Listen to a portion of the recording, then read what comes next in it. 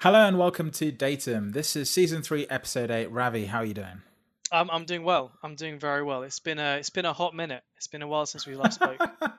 All American now. Yeah, it's been a while. It's been a long while. Wow. I think the last time we did a podcast, coronavirus was just I think we're basically about a kind of month in. Yeah, Yeah, I'd say that's just ramping up because yeah, typically in the UK we reacted late to everything. So a month in was basically, where we would have been right at the start, right?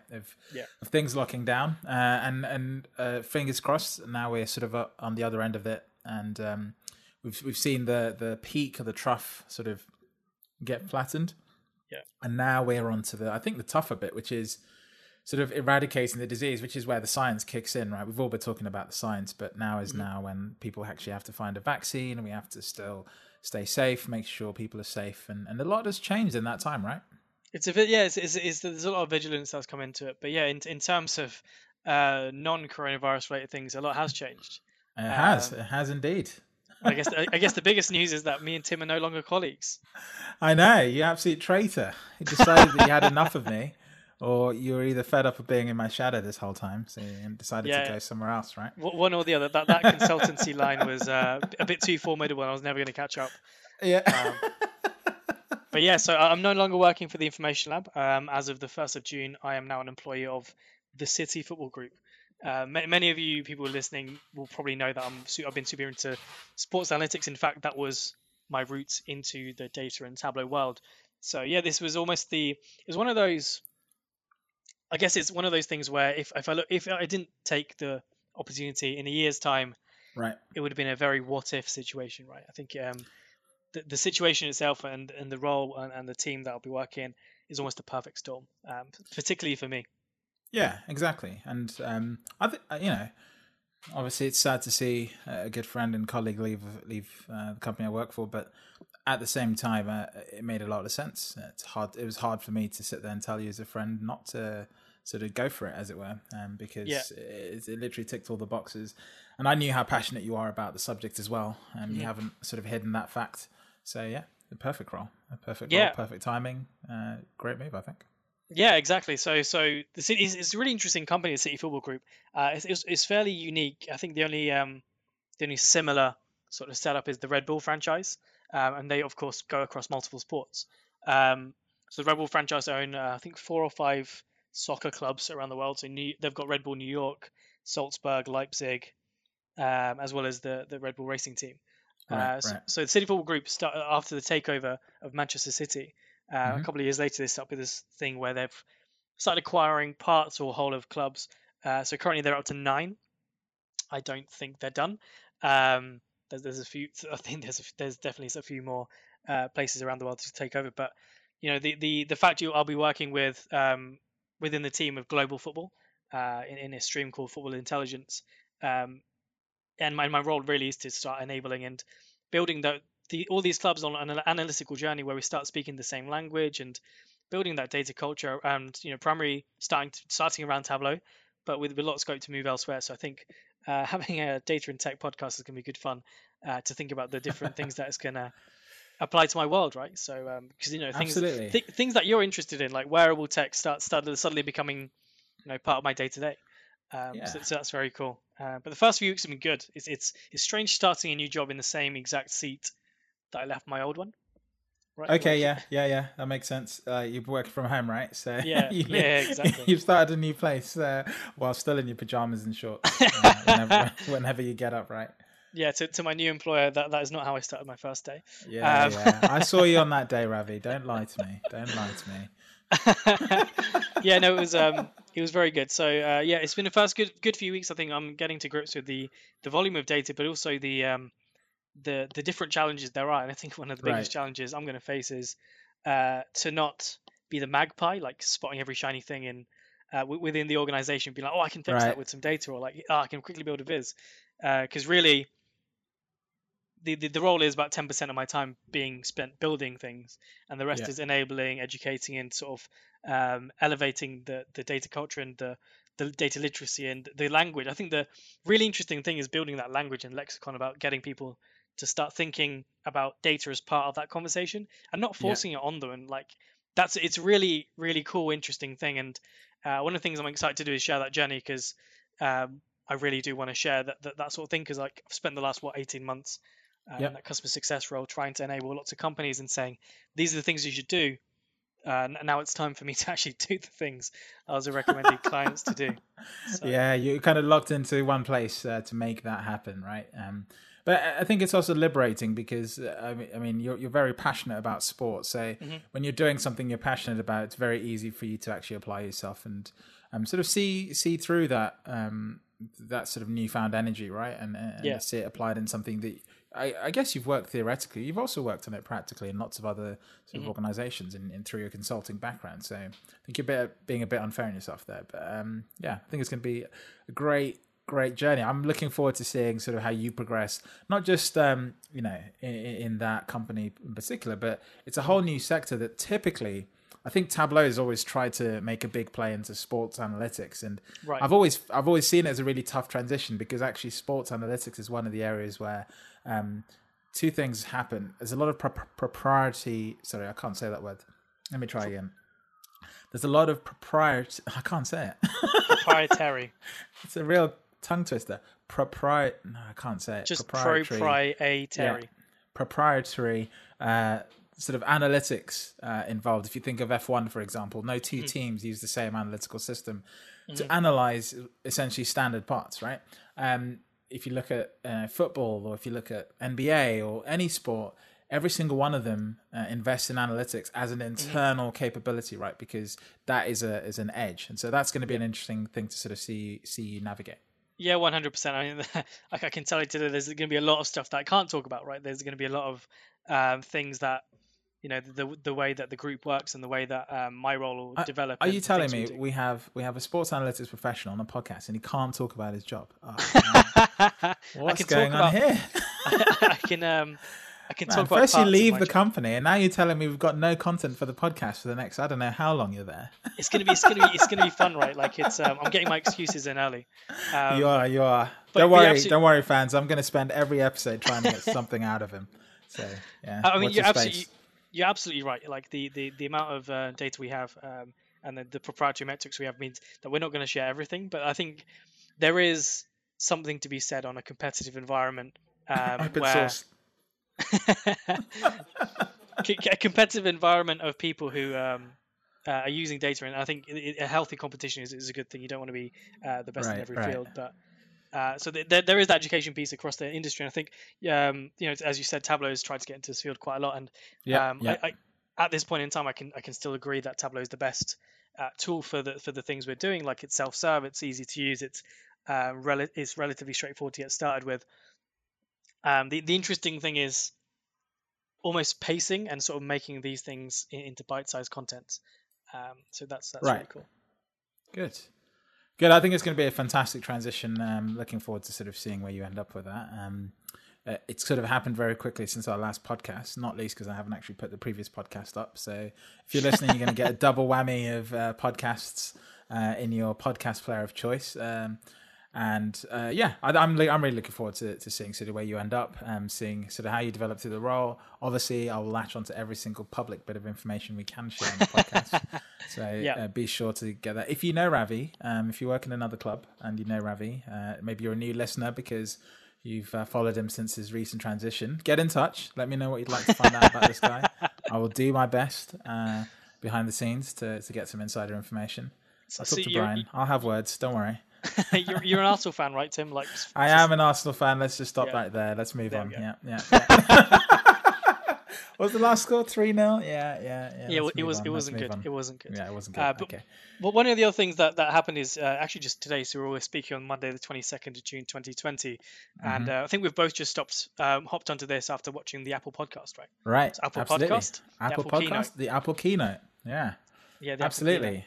Apple keynote. This to me is like it's like, what do you call it?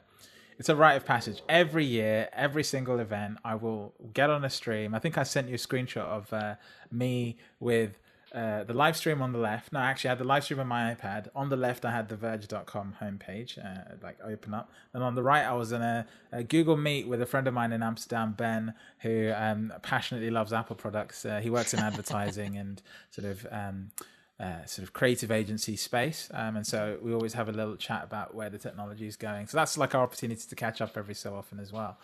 We obviously catch up on other occasions, but both of us have followed Apple products for a long while. So this was a very interesting keynote, not least because Apple have announced that they're going to be moving to a new hardware infrastructure, which isn't based on Intel chips. Yeah, exactly. They're developing their own chips in-house. And I think the exciting part there is because of that, they're creating the entire ecosystem of hardware around that, which is really exciting purely for the integration perspective on the software and hardware they develop, right?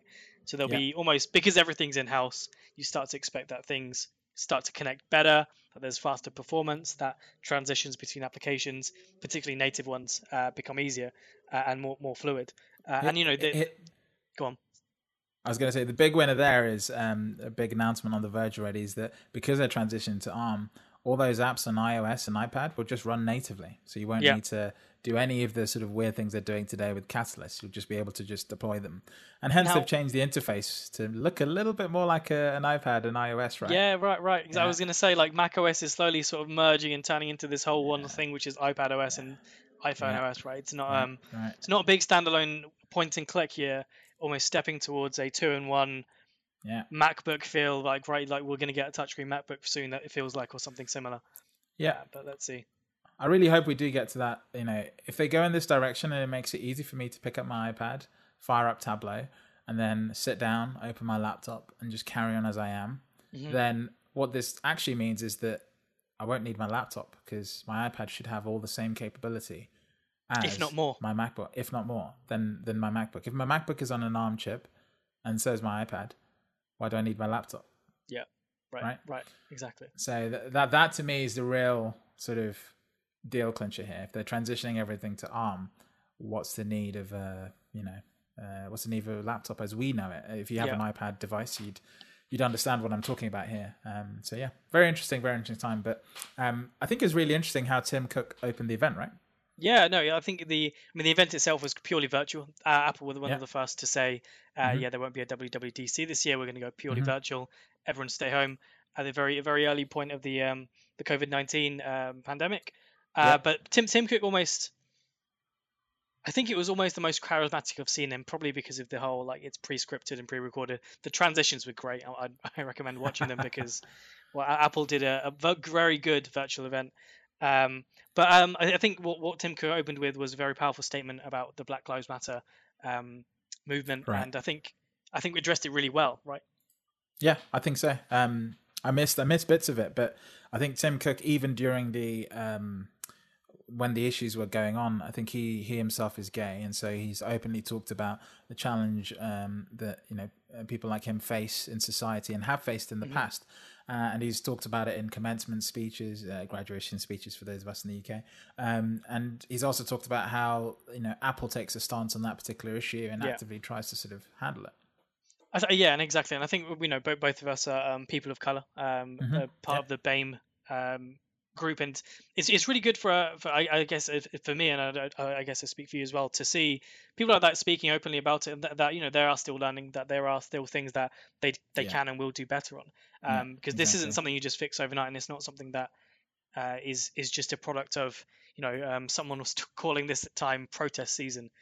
Last year there was the global warming protest, and this is like, well, there's something very wrong, and if these things are continually brought up, then maybe it should be time for some actual change and some action being taken. Yeah, it's more than just a season, right? It's there's a lot going on. I think it will probably it's probably worth going into sort of the Black Lives Matter issue in a little bit more depth, because I think there's a couple of angles. I think I got really frustrated over a couple of different sort of angles. I have to be careful how I word this, because I did a video, obviously. If you haven't had a chance, I'll put a link in the show notes. I'm not saying you have to go watch this video. I'm just saying this is where I spent half an hour sharing my views on the particular matter. And I have to say, Ravi, I got some really interesting responses, to say the least. Broadly speaking, a lot of people were very sort of interested to hear my opinion. Yeah. I have to say I led with the fact that this video was shared in the context of an internal organization. So I shared this video internally to prompt discussion in the Information Lab. And it actually did exactly that. We got a lot of good discussion out of it. My boss, Tom Brown, he actually posted a blog post with the Information Lab sort of stance on the issue, openly saying where we can improve, where we can do better, where our current sort of diversity sits. We focus as a company a lot on gender diversity, and I think what we haven't done in that process is just generally focus on diversity altogether. And so the first step of that has been about sort of collecting the metrics so we can more clearly understand whether or not we are doing a bad job, because we can't practically say we are doing a bad job, and I don't personally think we are.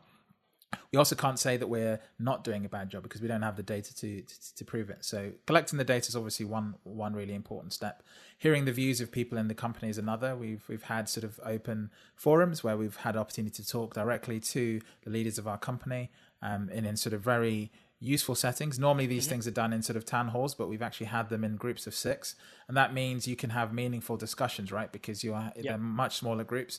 It's actual people talking to each other, and you get a lot more sort of context out of that. And we've had several of those sessions that have been captured in sort of in various forms.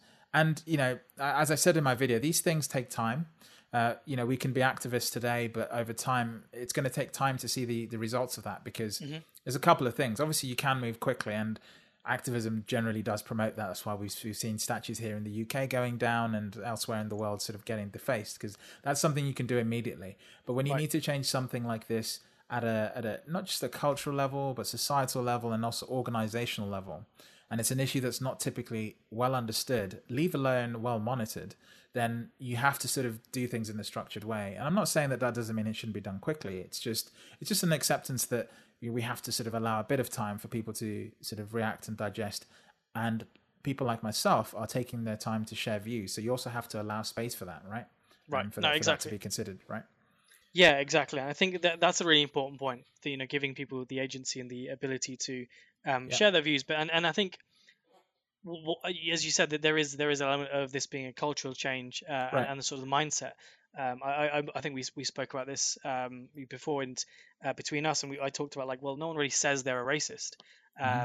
What we're really talking about is racial bias, and I think I'd even call myself out on a few of these things. I think given the environment you grew up in and the views you hold, there is an element of racial bias even in myself, and as a member of the Black and BAME community. So yeah, it's a slow process. I don't want to say a slow process, but it is a process. And the best and most progressive way I can think about is having that open discourse and challenging and considering the things that you do normally. I think I liken this to, in some ways, to the feminist movement and people that are looking towards gender equality and equality of all genders, as well as LGBTQ. Because a lot of these things are fundamentally stigmas and things that have been attached over time through many historical points and things that have happened to people and the sort of stereotypes that built over time. Yeah, I think all of these things, the things we can do is just continue to correct and inform people about things that they might not be aware of. Right. For example, one example that I call out quite a lot is in the US. They often heralded in the 80s and 90s the South Asian community. So my community, the people I'm of Indian descent, they went over to North America, and it was a case of the people who are in the Black community aren't integrated as well as these South Asians. So, well, consider how these people were brought over, right? Like the black people were a product of the slave trade, whereas South Asians had a very strict, controlled immigration based on high level of entry, right? So you're being very selective in the people that are arriving in the country. So, that level of selection means that there is an inherent level of bias. And I think that bias, exactly, and that bias gets built on and passed down through generations. So it's a very strong discussion to be had. I think it's a very uncomfortable decision for many for many people. But that doesn't mean it's not worth having, right? And inspirational comments like the magic happens outside your comfort zone. Well, this is also a very uncomfortable place to be in, and for progression where we get to a point where these things I don't want to say stop mattering, but we start talking less because it becomes a case that the number of cases, the number of actions against people of a minority start to decline, hate crimes start to decline. Yeah. This is what you aim for, right? A level where this stops being an issue. You know, that Mm-hmm. I think you've seen lots of posts being like, you know, if you're fed up hearing about racism and Black Lives Matter, imagine how the minorities feel, right? Like this is day to day for many of us. Yeah. Absolutely, and it's such an interesting sort of. I find it interesting because I feel like in the discourse there's also sort of a lot of disagreement Absolutely. in amongst the BAME community about how to go about this, right? Mm-hmm. There's a lot of frustration, pent up frustration, but also built up frustration, not just over the last few months because of things like Through COVID, generations. which have disproportionately affected certain ethnic minorities, but there's also sort of the reasoning and the sort of philosophy about that. Just to give some personal examples, when I sent the video out, I heard a lot of positive comments, people very grateful for sharing, some people actually agreeing with their experiences.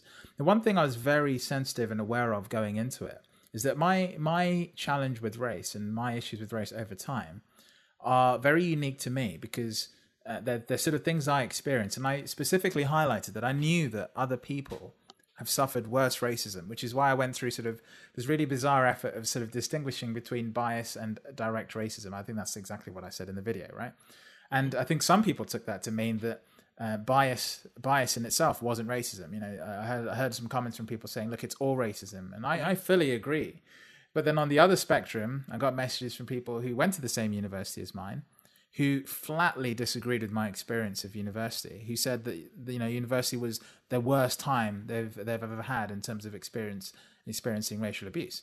And those were comments about the same university I was saying I was really happy to go to, because that's where I found that I was able to sort of explore my own sort of identity and come out of a shell, as it were. And the thing is, I didn't make that video like with sort of ignorant of that fact. I knew that, and that's why I said very specifically at the start, this is my experience, and what I've gone through is mild compared to what others have gone through.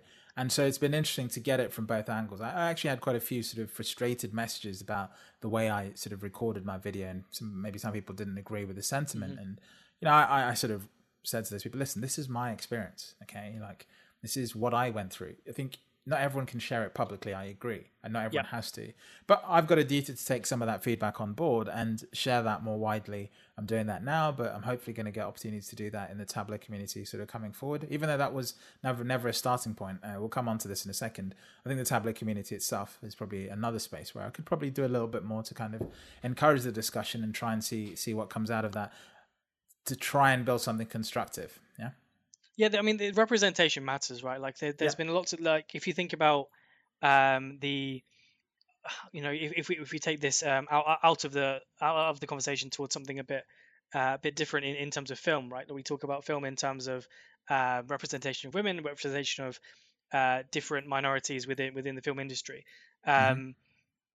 Two examples I can think of at the top of my head are Black Panther and Crazy Rich Asians, two films that came out in the last 5 years. Yeah. And a lot was made of the fact that, you know, these really matter because for everyone, representation has echoes in different ways. You know, Spider-Man, was it the Into the Spideyverse? Same reason. Like, you've got representation of black superheroes, you've got representation of Asian frontline characters, where it isn't pulling on racial tropes. Like, these things are progress, and I'm not saying that this is solving the problem, but it's things like this where everyone has a story and everyone has different touch points to relate to, and that's the where you get true movement towards cultural change. Absolutely, there are things that have been taken on overnight. You know, actions to curb police brutality and the level of bias within the police community in general, in the US in particular, but also just being aware of those biases and making sure that people are aware of and understand where these things come from. It's not about necessarily agreeing with all things, but I think having those conversations and having the facts and the in our world, I guess, the data points out there and being spoken about is exactly where you want to get to. Yeah, exactly.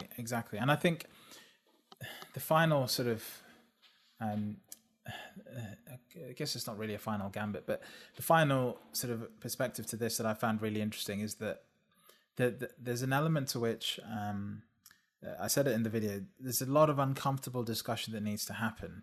And I think too quickly, especially if it's had on things like Twitter and sort of these social platforms that reward sort of short-term, quick, power statements, right? Yeah. It ends up sort of going into this sort of very frictional discussion, right? Because you can't pervade tone. You can't pervade tone, you can't pervade intent, and you can't show that there is a level of humility and a level of, I don't have the answers, but this is what I see. Yeah, and so what ends up happening is you have a really difficult conversation in a public space and a platform that's not designed for that kind of conversation. No. Really, the best way to have this conversation is face to face. And look at the situation we're in with COVID, right? You just cannot do that. It's like the worst possible time for this kind of topic to come up. And what people have to get really comfortable with, and I say this to both sides of the argument, people who want to know more about diversity and understand sort of the challenges of the BAME community, but also people from the BAME community themselves. What we have to acknowledge is that because of that, we're going to be talking on platforms and tone is going to be so hard to judge. I'm not saying we should be allowing of sort of disruptive behavior or disgusting behavior or vile statements or just, flat out ignorance that, there's always a space where someone can do a little bit of upfront research and understanding on the topic before entering the conversation cold, which, that happens a lot in these issues where people make statements like that. I saw it on Question Time BBC just the other day, poor guy, but elderly gentleman just said, I have views too. I was just like, oh no, don't say what you're about to say. It was so bad. It was so bad. And the flip side of this, listen, we have to allow people to make mistakes and then constructively tell them, listen, okay, I see your perspective. I see that. I know you maybe not articulate with the way you're saying it, and maybe you're struggling to piece it together because this is a conversation that isn't commonly had. Look, this is how it helps. And you can often tell immediately if someone's just being sort of confrontational or if they're actually willing to listen. Because if they're willing to listen, that conversation and the effort to say that will be very easy, actually. You'll find it'll just come naturally to you, right? And I think those are the kind of opportunities we have to go and seek, rather than everyone just assuming that, it's an uncomfortable topic. Let's not say anything about it. We really do actually have to go and find the uncomfortable discussions and find a platform. If it's not face to face, we have to create those platforms. This is a time to be creating those platforms, right? And I think there's also the messaging element to that as well, right? Yeah, exactly. There's an element of what is the best medium of messaging. And I think there is no one right answer. Right? Every company, every person, every community, every organization has their own different ways of communicating that message, and it might come in different shapes and sizes at different times, right? You don't need to be the loudest. Yeah. Be the loudest person at the start of the table, right? So we need to give people opportunities to talk in a safe place. And another sort of point I made is there's an element of context. I made this in the video again. We have to understand the context of the scenario. I think one interesting example I gave was in the UK. I made a statement that Black and minority ethnic individuals aren't discriminated by COVID-19, and what I explicitly meant in that comment is that, listen, COVID-19, if you get it, doesn't discriminate on the color of your skin. If you get it and you have, you're in one of these sort of groups that's supposed to be staying safe, you have just as much chance of passing away because of it as the next person with exactly the same conditions.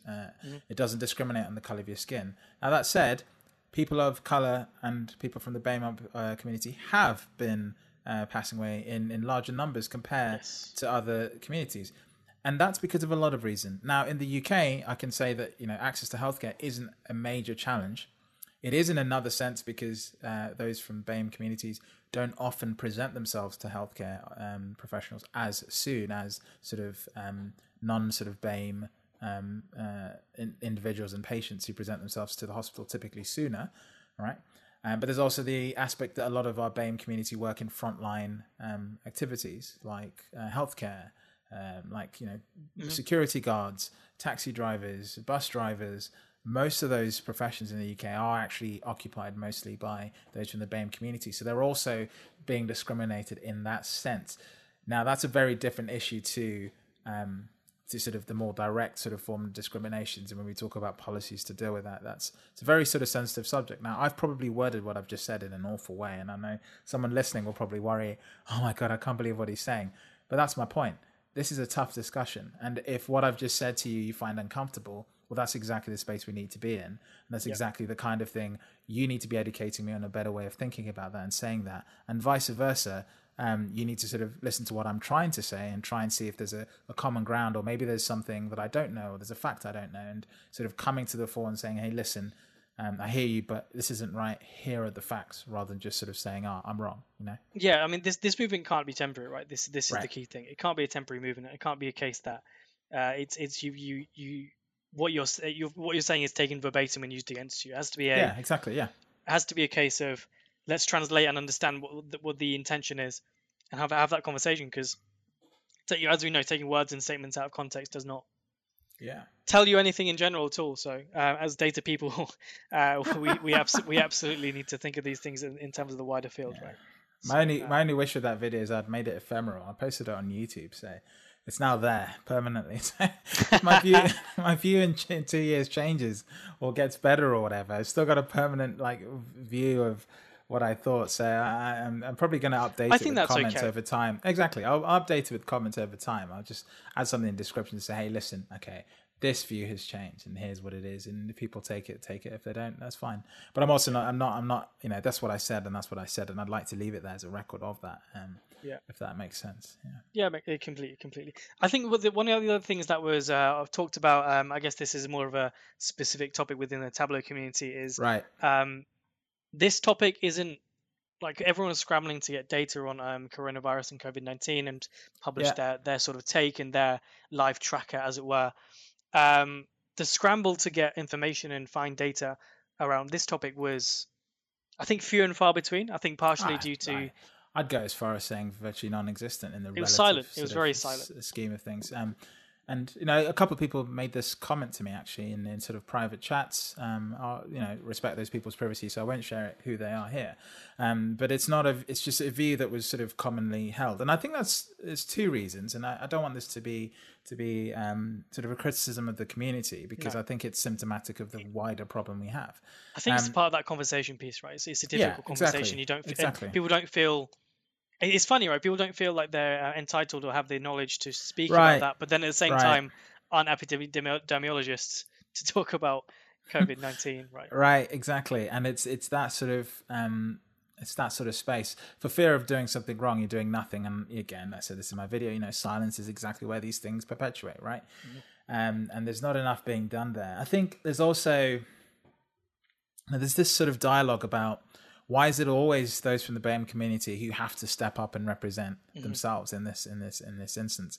And I think I agree with that to an extent. I do agree. Yes, it's always sort of the responsibility of those in the BAME community to set up, get on these panels and talk about the experiences, right? And the work is always sort of put on those who are maybe in the less fortunate position. But I'd also go as far as saying, well, there is an element of we do have to do that because we need to articulate what we experience, because it's not a common experience for most people. Yeah, we're in the minority in that sense. I say that even though there's a large amount of people who have experienced it. I really liked something that Channel 4 did. I'll put a link to it in the notes. When we used to have the Thursday clap for the NHS is a healthcare provider in the UK. Every Thursday at 8 p.m, we did this thing during coronavirus where we clapped the healthcare workers who were working there just 2 minutes before 8 o'clock. I think at 8 o'clock for 2 minutes. What Channel 4 have done is immediately after the news, they've actually inserted this 5-minute segment, and they did it for 3 days, where they took 4 people from the BAME community of different social classes. So they had an actor, they had a middle-class professional, they had someone, just a working class individual, and then they had someone, one other sort of professional. Anyway, they had really good spread of people. And for 5 minutes, for 1 minute each, and they cut it into sort of 10-minute segments, they each talked about their first time they experienced racism. Okay. Mm-hmm. And it was very, very good, because it just showed you, all of them were talking about experience throughout their lives. So one person experienced it when they were 5, and they remembered it to this day. They're now getting sort of treatment for it, in terms of mental health treatment for it, because it's something that's actually perpetuated to their life. Another one was an actor who at 18 got into RADA, was performing really well, and people were making jokes on the side. Another one was a 10-year-old kid who's now an adult, in her 30s and 35s, talking about it for the first time to Channel 4. And it was really beautiful because they were going all the way. They were using the N word all the way through. I won't say that on the podcast because Apple will hunt me down. Maybe that's a discussion we need to have, and it was a really sort of powerful piece because they were talking raw about the topic. It made you feel uncomfortable just listening to it. It made you want to do something. And I mean, I watched it and I looked at Brie and, she was looking at me, and it sort of fostered that exact response. We're kind of looking at each other like, are you hearing this? And it's great to hear that because that is a sort of, that is the extent of what's happening. And it's not happening in small instances. And people are finally getting the courage to talk about it, just like in any other scenario. Yeah. I think that the powerful thing there is almost everyone of a BAME background can point to that first time. Yeah. Right. Where they experience some level of racial bias or racism, Yeah. and it does affect you, right? It does affect you in a way that you don't expect, and there's almost a lag as well when you're growing up because you don't realize it until you're a bit older, and then like, damn, that was not okay from whatever happened, and that's where it starts to affect you. And there are different conversations that happen in households where people are of a minority, right? Conversations and things that other communities can't fathom. So yeah, exactly. Experiencing racism as being part of the fabric of people's life. That's literally the channel for quote from an individual they spoke to, actor David Harewood, and it's a really interesting sort of thought exercise I think everyone needs to do. They need to set their own context. But also more broadly, I think it's a context we need to bring to organizations. I think people ask, well, how do I know if my company's doing the right thing or not? How do I know if the company's on the right track? What I tend to say on this, and I've said this sort of loosely, as someone who's not a professional at this, who doesn't have any experience of this, what I'd say is, listen, if your company is struggling with other diversity issues, like gender diversity or, people sort of struggling LGBTQ, to LGBT, to express them, their sexual preferences, really struggling to come out with those kind of things. Or maybe you have really poor sort of levels of sort of diversity in certain aspects of your company, whether it's through hiring, and you're openly aware of those issues. Maybe gender diversity as an example is an issue. Well, the likelihood is that those challenges in diversity are probably also relevant in this BAME topic. Yeah. And in the same way that you sort of passionately look at those issues, you have to ask yourself, why have you not looked at the issue of Black and minority ethnic individuals and how they're represented in your organization? Because just as much as those issues have been on a journey for the last, I think, decade, if I'm brutally honest, in sort of broad society, well, that decade is a decade that hasn't really been experienced in some cases, and every company is in a different place. I say this from the Information Lab perspective. I think we're in a good place in some of those other areas. We're not perfect, but we're definitely everyone sector of the trend. And everyone can do better. Yeah, exactly. And we can always do better, and that's the thing. You have to know where you're starting from to know where you have challenges. And so, if you're still tackling gender diversity or sexual preferences in your organization, then this is likely an issue that you're probably not even aware you have, right? Because ironically, this isn't in terms of the order of sort of challenges that companies take. It tends to go in that order, right? Yeah, and that's an interesting one. And I've always been I think statements that often boil my blood and sort of get me going and really irritated are when people start to rank diversity, right? Like, as in, if you can't get this diversity right, what's the point of even bothering with the rest? Like, well, no, surely you should be thinking about all of them, and it's such a different discussion, and all of these things should be on the same level. And of course, some may seem more prevalent and more important, but having all of these in discussion is important. But as we've mentioned, the Black Lives Matter and the BAME discussion is one that should continue. I don't think it should stop, and I don't think it should be sort of separated as an anomaly, because it should be part of every conversation. And as I said, as we've mentioned through this thing, I think we really want to make sure that, and we encourage space to have this conversation. So exactly. That's a really deep topic. I think I'll is. apologize up front if we've made anyone uncomfortable or unhappy about what we've said. But what I'd encourage you to do is to reach out and talk to us. I think Yeah. lots of people have reached out and talked to both of us. We've both been involved in discussion offline to entirely different groups of people. This is the first time you and me are talking about it, right? I mean, we've talked I on think WhatsApp and stuff like that, but yeah. it's the Talking first time we're openly having a about it is discussion different. openly about it, right? Yeah, and I And think that a lot of this is ad lib, and this we've not we've not got a script or any ad-lib. idea of A lot of where this this is ad-lib. going. Ravi, the whole entire show is ad-lib. Come on. Right, There's exactly. no script in front of us right now. There's no script, there's no structure. So of course there are going to be get with the show. Jesus. As we mentioned about the language point, like the language we speak is important, and of course we may have made some discretion, but Right. we're always open to have that conversation. I think that's what Right. we'd encourage. So Yeah. if you do have things to share or things you'd like to talk about, please do reach out and Please do. get in touch with us. Yeah.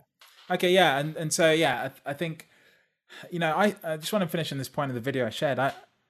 I shared a video because guess what? Video is something I'm really passionate about. Right. So I actually I said in the video, I wrote it all down, and then I thought, there's no way I'm posting this anyway, because who the hell is going to read 5 sides of A4 written by someone who's never written anything in the public context.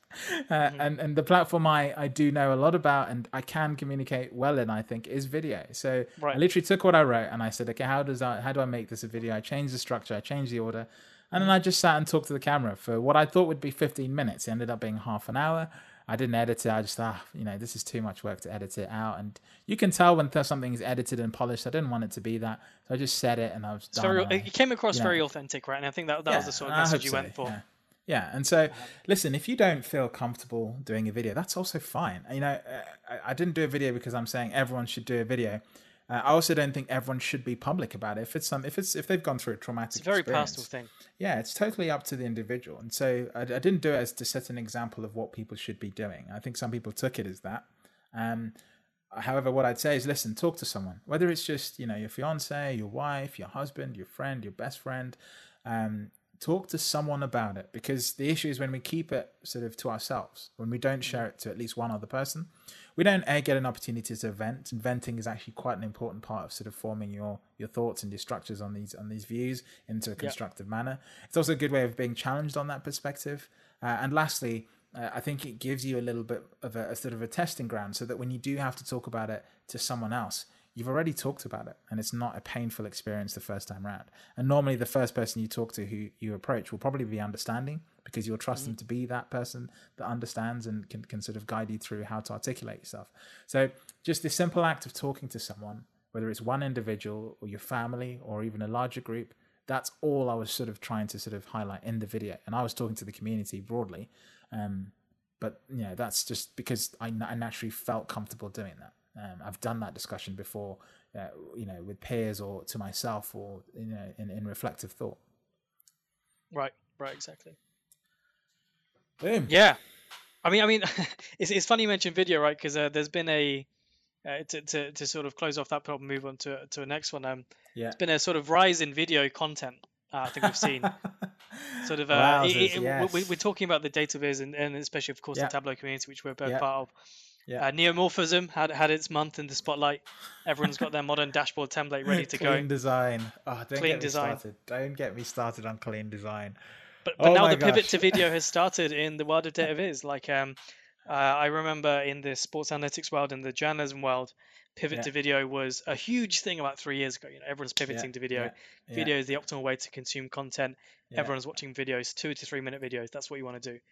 Mm-hmm. And the Tableau blogging community is now caught on as well. So I actually think this coronavirus sort of pandemic has pushed people to explore new platforms, right? Because absolutely, what were we doing before already? Blogs, and everyone was already reading them. Okay, and what you found yourself is sitting on Zoom, getting more comfortable, just literally talking to someone on a screen. I think that's it. That literally you're comfortable looking at yourself. Yeah. You're comfortable talking to randoms. Yeah. Exactly. And I know this as someone who's watched himself on videos countless times. The big hurdle is getting over that initial thing, and actually having done that in Zoom 100 times, having the video of yourself in the top right hand corner, and you kind of stop looking at it and you don't feel so bad. You've gotten over the digital hurdle, as it were, and now all of a sudden, wow, it's as easy as just doing the same thing, but this time you hit record and you get to see what it looks like before you share it out. So why not, right? And I think it's absolutely fantastic for so many reasons. Accessibility. You know, I said accessibility twice there. I meant it in two different forms. Accessibility in terms of a different way of people thinking. Accessibility in the sense that some people struggle to read. I myself have mild dyslexia, so I really struggle to read the long blog posts. There's also English. People that have English as a second language, right? Yes. People that are, you're able to bring in and pause, and with video, you're able to show people what you're doing, and that visual transcends language, right? My second biggest audience on YouTube is India. After United States, it's India, and by a very close margin. Yep. And it's two reasons. Okay, English is a commonly spoken language, but I tell you what, the transcription on YouTube is unbelievable. I think we've talked about this in the past, right? I would comfortably let Google translate my videos into any language and tell people to use that as a transcript of my video. I literally download the transcript of my YouTube videos, and I keep a text copy as a transcript on my computer, so I can search my videos. That's how I search topics. I download the transcript, I save the text note, that when I search on my little folder of video content, I can see all the videos that have referenced a particular topic. That's literally how I work, right?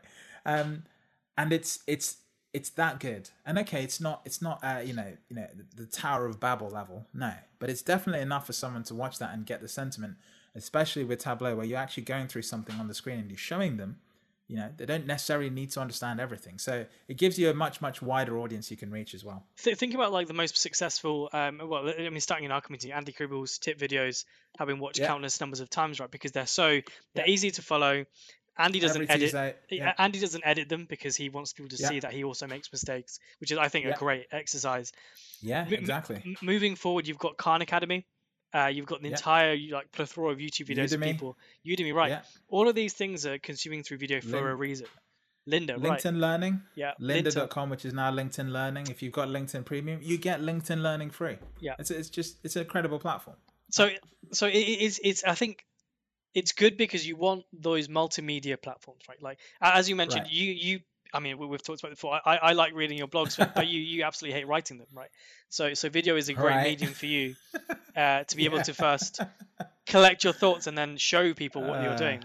So I think it's an interesting trend. I think people it's a lot of fun. I think I've recorded a few videos when I was at the Information Lab through like tutorials and how-tos. I've not done one actually in my channel. I went back and looked. Everything's been wiped with my Information Lab Google account being destroyed, so it's okay. It's a clean state for me to start on. You're dead to us. I told you, you're dead to us. So I think it's an interesting thing, and as I said, as long as you've got many people interacting with this content, it's only a good thing.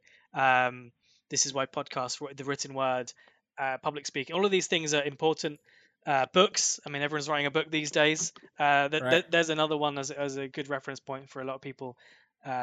So it's an interesting time ahead. Like I think lockdown has got people thinking about the ways to share their content and their views. So I'm looking forward to consuming that content.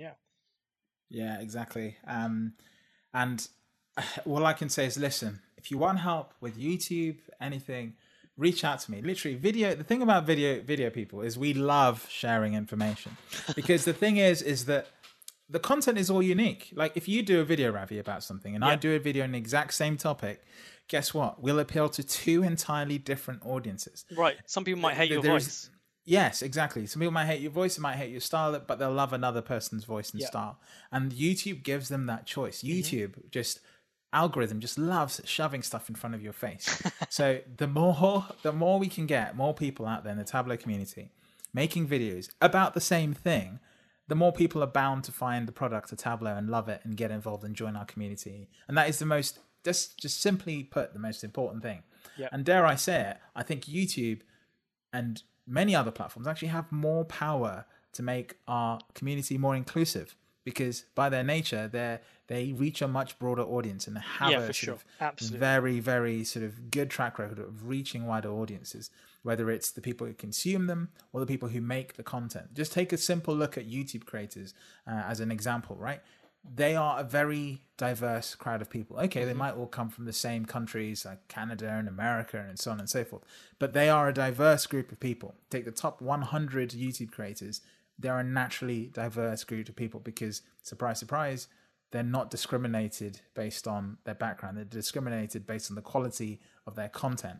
And it's such a perfect synonymous sort of translation of what we need to happen in the tablet community. Not that it doesn't happen already, but if you want to go to a community where that is already happening. Yeah, you want more voices, you want diversity of thought, you want diversity of opinion.